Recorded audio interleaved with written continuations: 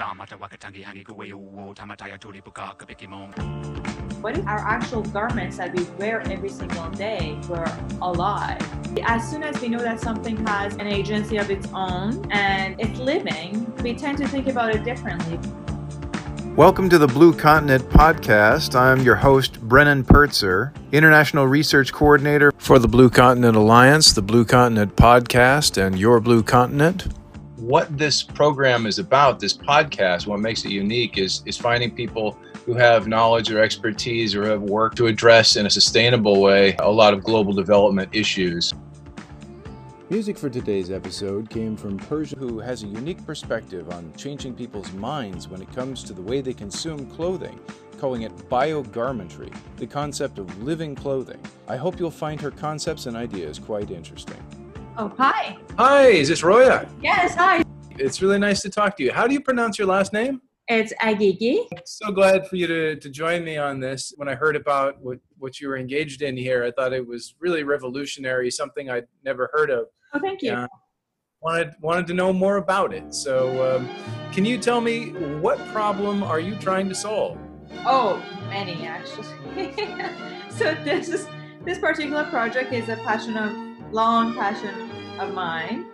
So I've been like a fashion obsessed personally. I've been trying to just do something about it because I'm a designer, and I believe that as designers we have a huge power and role and responsibility in doing something about things that we create in the world. And seeing all these crazy numbers of textile waste into the landfill, the pollution, and how fast fashion is shifting the culture of textile consumption, and all of that sort of forced me to think about something different. So what I'm trying to do here, I'm not trying to, I always say this and I always open with this, that I'm not trying to solve anything. I don't want this to be considered as a solution, but as a process of conversation and thought provocative piece, maybe more so than a solution, because design and designers, as they're taught and as they operate in the world, they tend to just tackle a particular single linear solution, offer a fastest possible they tackle a problem and offer the fastest solution to that, to just cover up something, which not necessarily solve it in the long term. That could be just what do you call it, a band-aid solution. You would say if you were solving a problem, the problem would be that people don't give enough consideration as to the impact of their wardrobe. Impact of their behaviors in general. So what I was trying to do, I was trying to shift our fundamental beliefs and values and core attitude towards fashion, mainly. Because right now, fast fashion made it so cheap and accessible to everyone to just be able to consume and not even think about the consequences of their consumption. And as well as, there are a lot of research out there indicating that the clothes are not even being worn more than 20% of their actual potential. So what does it really say to us? So you just wear a t-shirt for 10 times and you throw it away? Like, what is really going on with all that?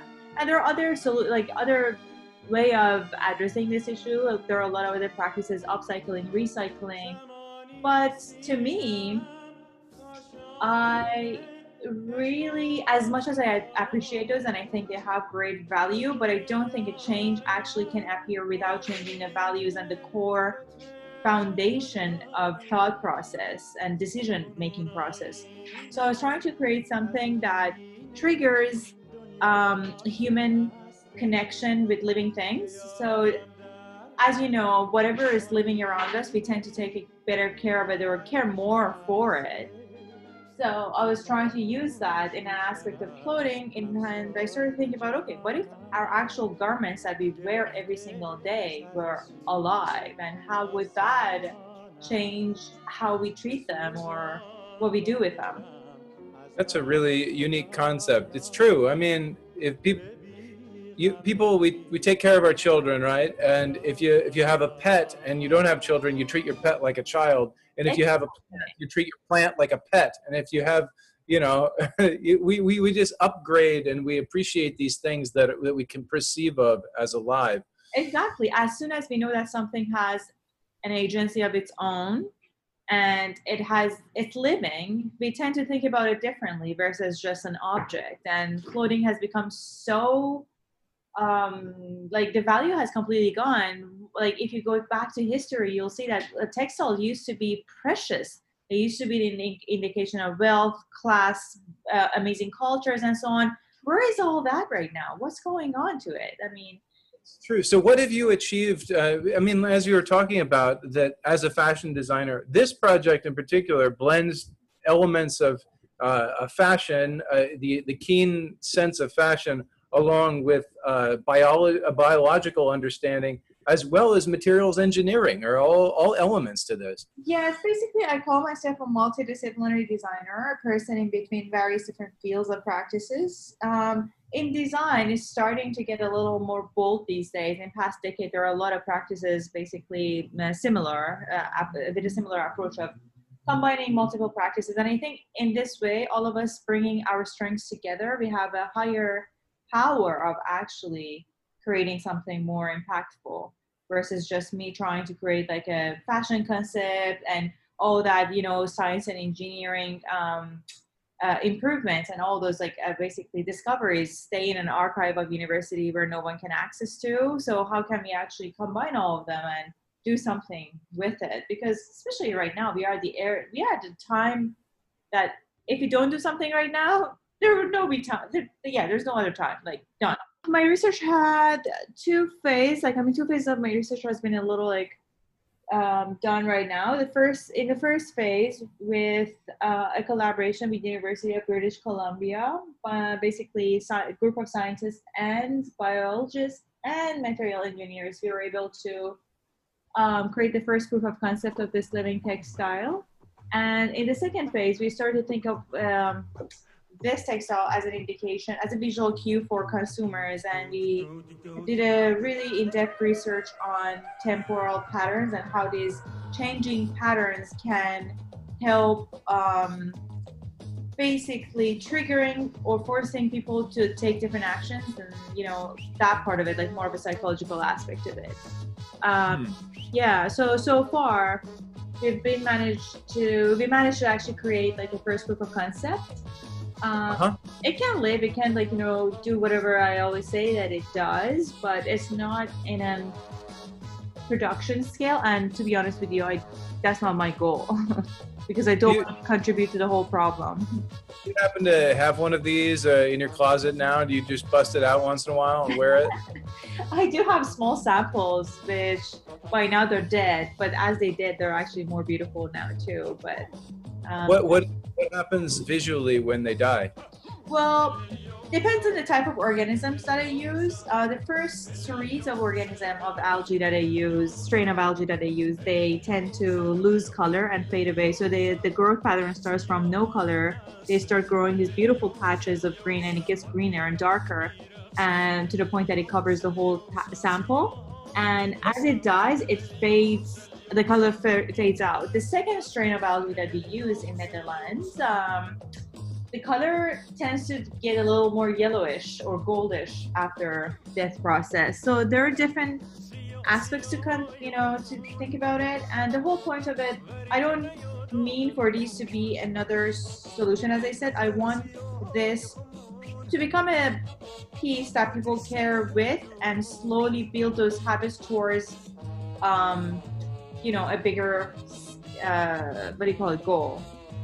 Okay.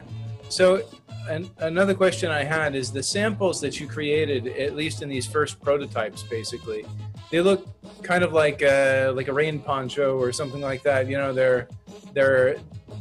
They spread out and they're very thin, of course.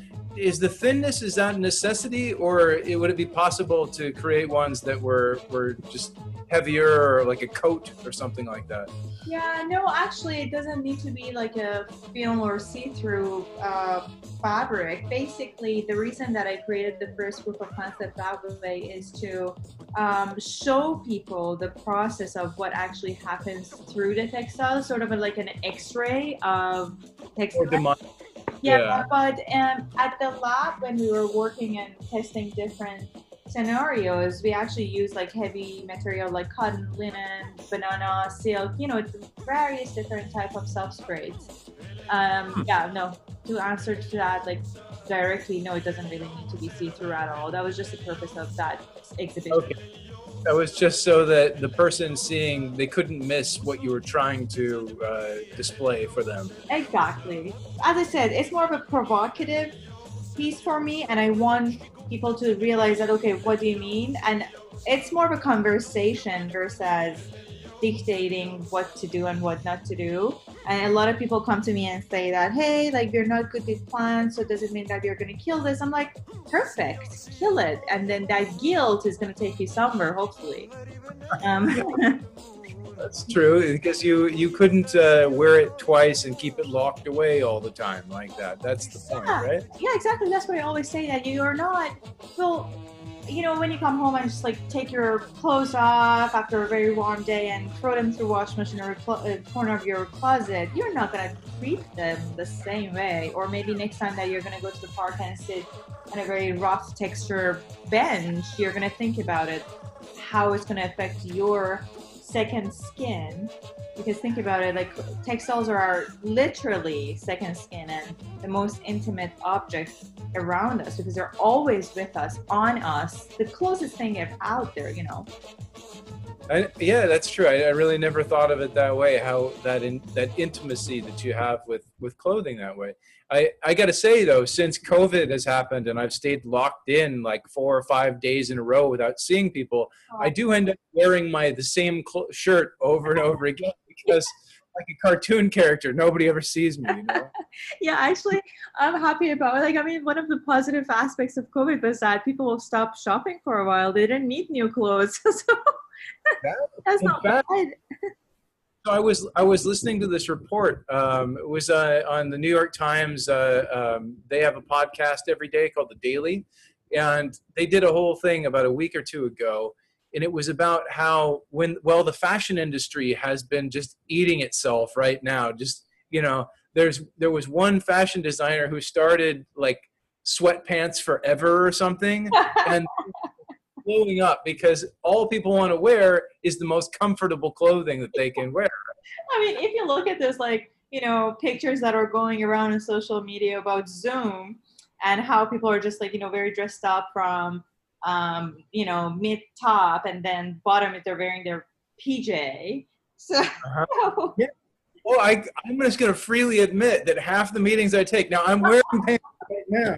I'm wearing my boxer shorts in most of my meetings, I got to say. I'm the same. Like, don't worry. I mean, I wish it was always the same, that people would realize how it impacts everything. If they would just like take a second minute and think about, do I really need another piece of clothing or not? Like, and another aspect of this is that, just because you need to actually constantly care for them and take care of them, so they need effort and attention.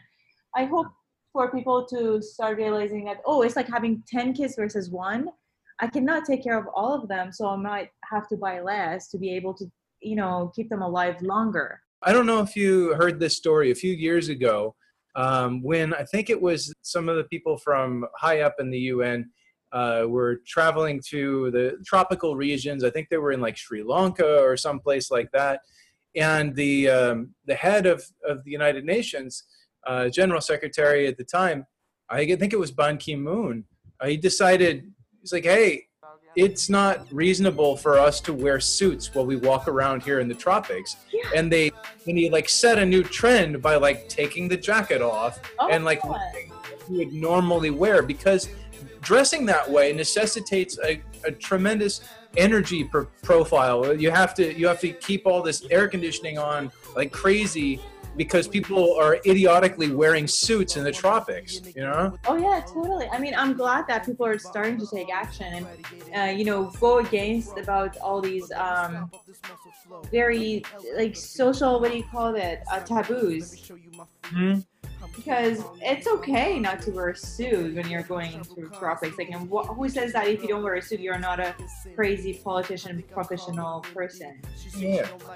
We need to redefine this. It was man-made culture that decided this is the way it had to be. And it's got to be someone's initiative to say, we're not going to be that way anymore because it doesn't make sense. Exactly. I always say we need to retrain ourselves. Exactly. We've been trained this way. We've grown up seeing all these beautiful pictures. Like success has always been shown to us in pictures and advertisements and everything as a girl who wears suit and a guy who suits up too. So, and they're always like the same. The hair is always just the same. It's always the same. And I just feel like people don't even think about other ways of looking successful than those images out there. Yeah. It's like, it makes me laugh when I look at some LinkedIn profiles.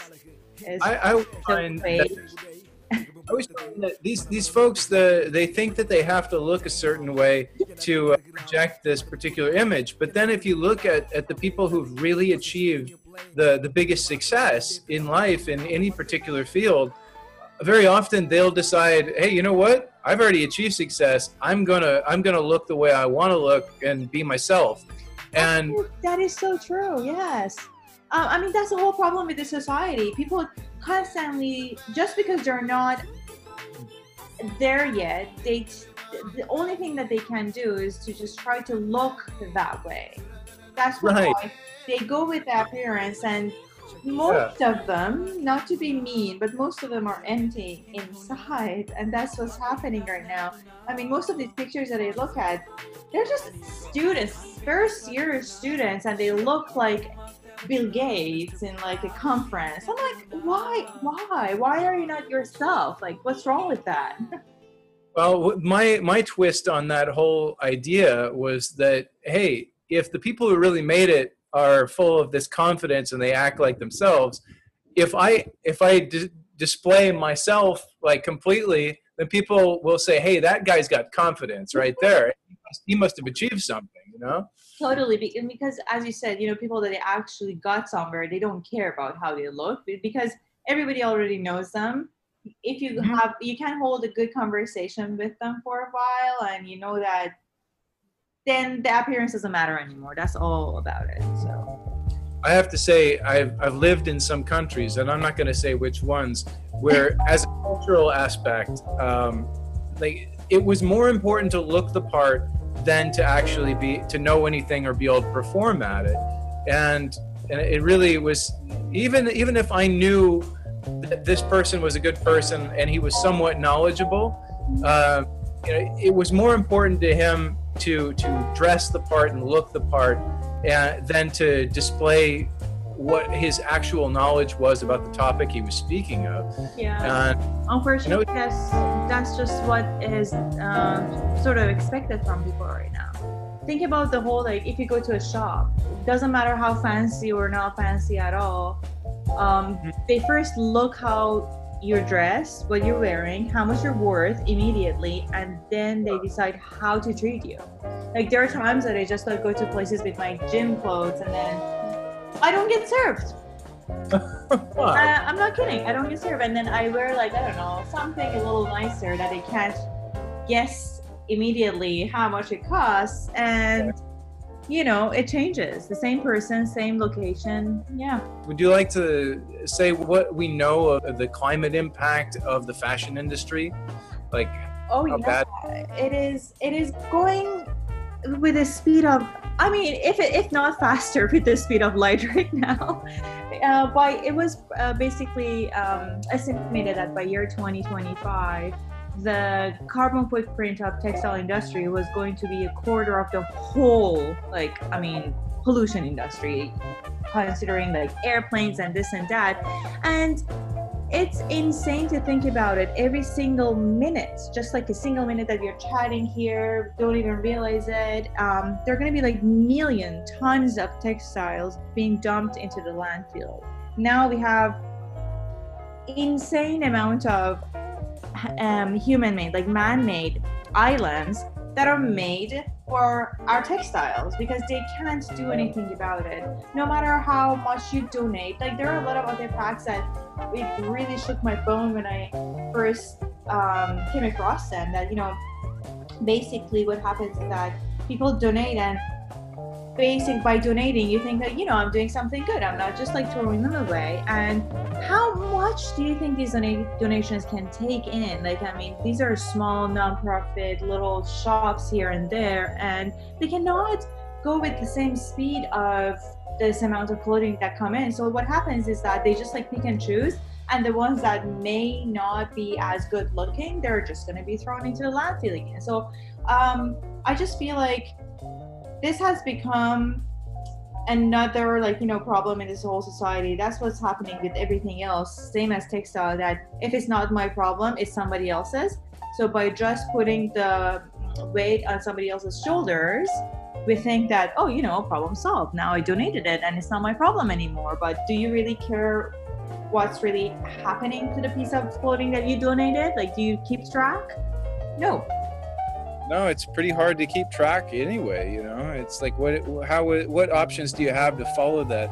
I remember the worst piles of clothing. I mean, I've seen in some developing countries some pretty extreme examples, but I was in Tacoma, Washington once when I lived out there, and I just went to go to the Goodwill to actually buy some clothing, and it was such a massive warehouse with huge bins everywhere, and I was like, you couldn't even look through all of this stuff if you wanted to. Like, I can't imagine. And then I saw, that was when that video thrift store by Macklemore came out, yeah, and it was in the same facility. I'm watching that video, I'm like, I've been there, I've been to that place. There's so much clothing everywhere, and I was like, wow. I mean, what do you do with all this stuff? It can't possibly get processed through the system. No, and the truth is that they won't get processed in the system, and they have to renew, because no matter what their business too, so they have to change and renew their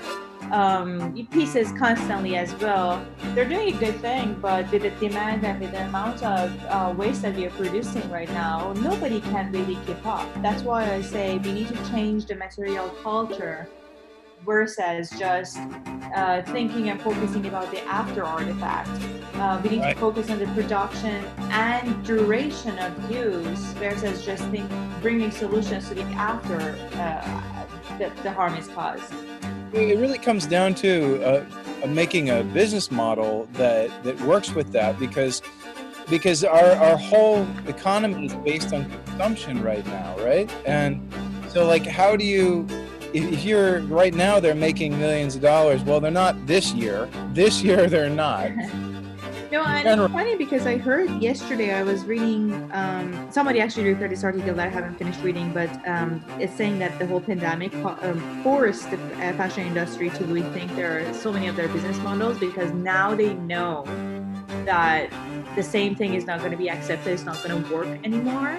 And I hope that they pick on a lot of different things. But at the same time, when it comes to business, especially corporation, it's not we can't really rely on them to make a change, because they're basically, they are causing the demand, but we are responding to that as consumers, as citizens, right? So if you're more of a conscious citizen than consumer, then they have to respond to that. So think of it right now that people are not shopping, well, they have to do something else. They have to produce for less, or they have to think about other type of, doing their business. So that's what I'm saying. So we actually have more power to create the demand and force them to move in a different direction than just waiting for them to make a change.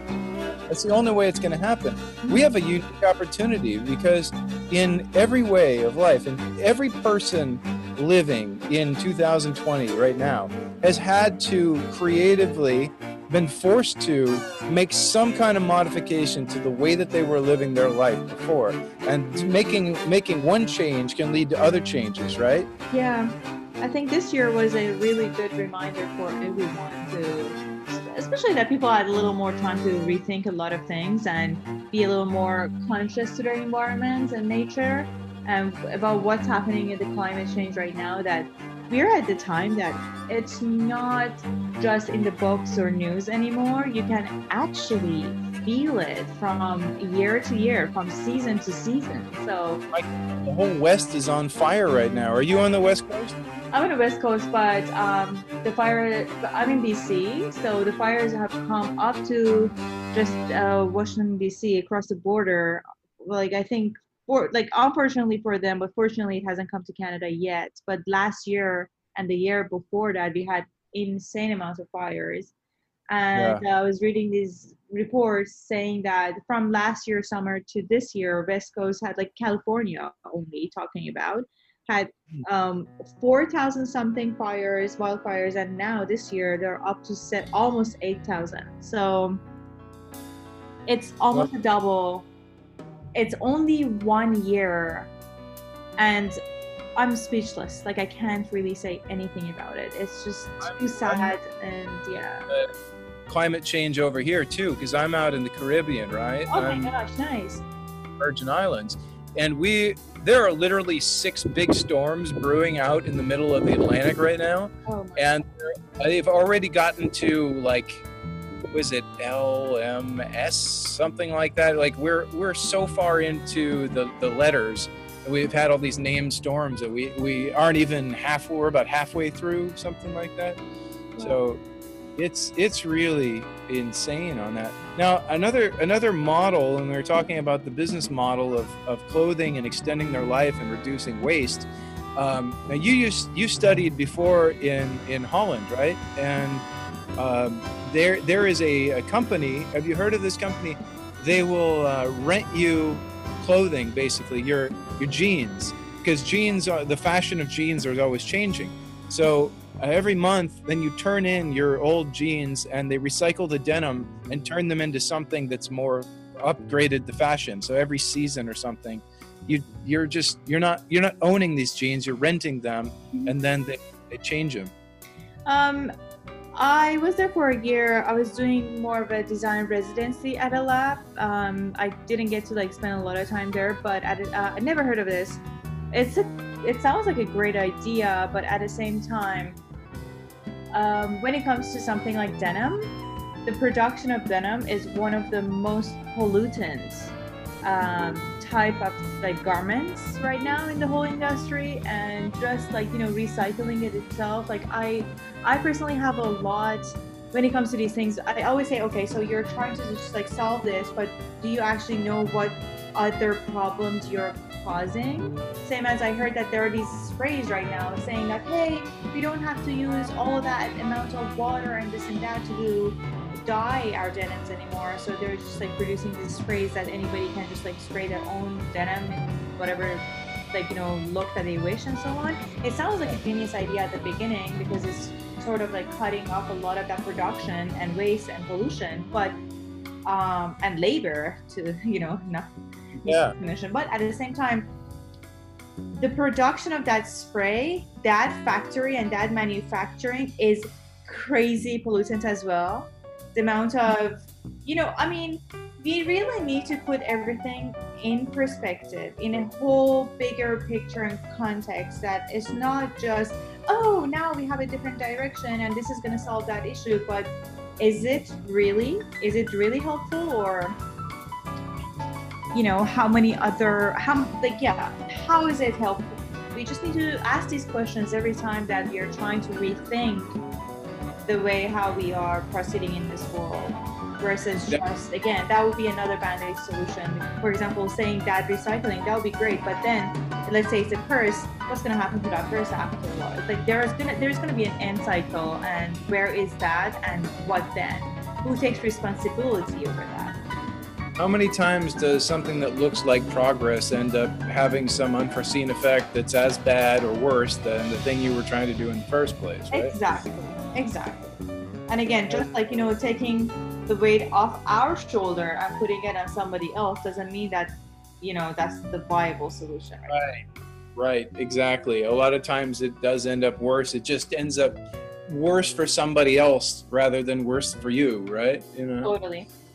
Yeah, so that's something. I mean, like in the 80s, for example, there was a ton of smog in Los Angeles, right, and Riverside County, and then they passed different air pollution standards, and everybody went in California, yay, great, right? But the fact is, all the factories, they just left like Southern California, went down to Mexico or something, some place where there was no restriction on the air pollution, and the overall effect on the planet was probably worse. But the air sure was cleaner in Los Angeles, you know? Like, yeah, you see that? Like, it really, it comes down to all these business models, and because the whole business models of this era is based on profit and what gives them the most profit in a shorter amount of time, versus actually saying, okay, profit is important. Of course, nobody wants to go bankrupt or anything like that, but at the same time, it should be in a balance to consider a lot, because if there is no future, there's no profit for you neither. So how about that? No, that's a good point. Well, thank you for joining me and talking about this. I really enjoyed talking to you, and same here. You know, thank you for having me. Sure. I mean, I love people who encourage us to think in different ways. It's really healthy, critical thinking skills, you know? I'm really glad. You know what, all my life I try to be that, and that would make me the happiest if I know I can at least like influence one single mind, and that's all it takes. No, I think you're doing a pretty good job. So I'll send you a link when this is ready to go, and that sounds great. You can reach out to people, and I hope that I just wish you continued success. Thanks for talking to me. Thank you. Have a great day.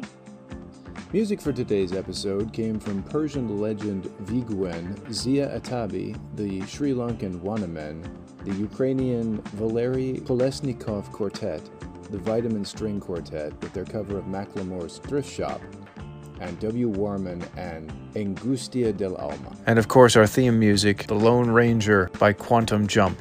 Thanks everybody for listening to the Blue Continent podcast. We hope you enjoyed it, and we hope you'll subscribe and join us again. Tell others about us. This podcast is also available in a raw video format found on our Blue Continent Alliance Facebook page. If you'd like to see our mini documentaries from around the world, visit the Blue Continent YouTube page today. Thanks again for listening. Take care.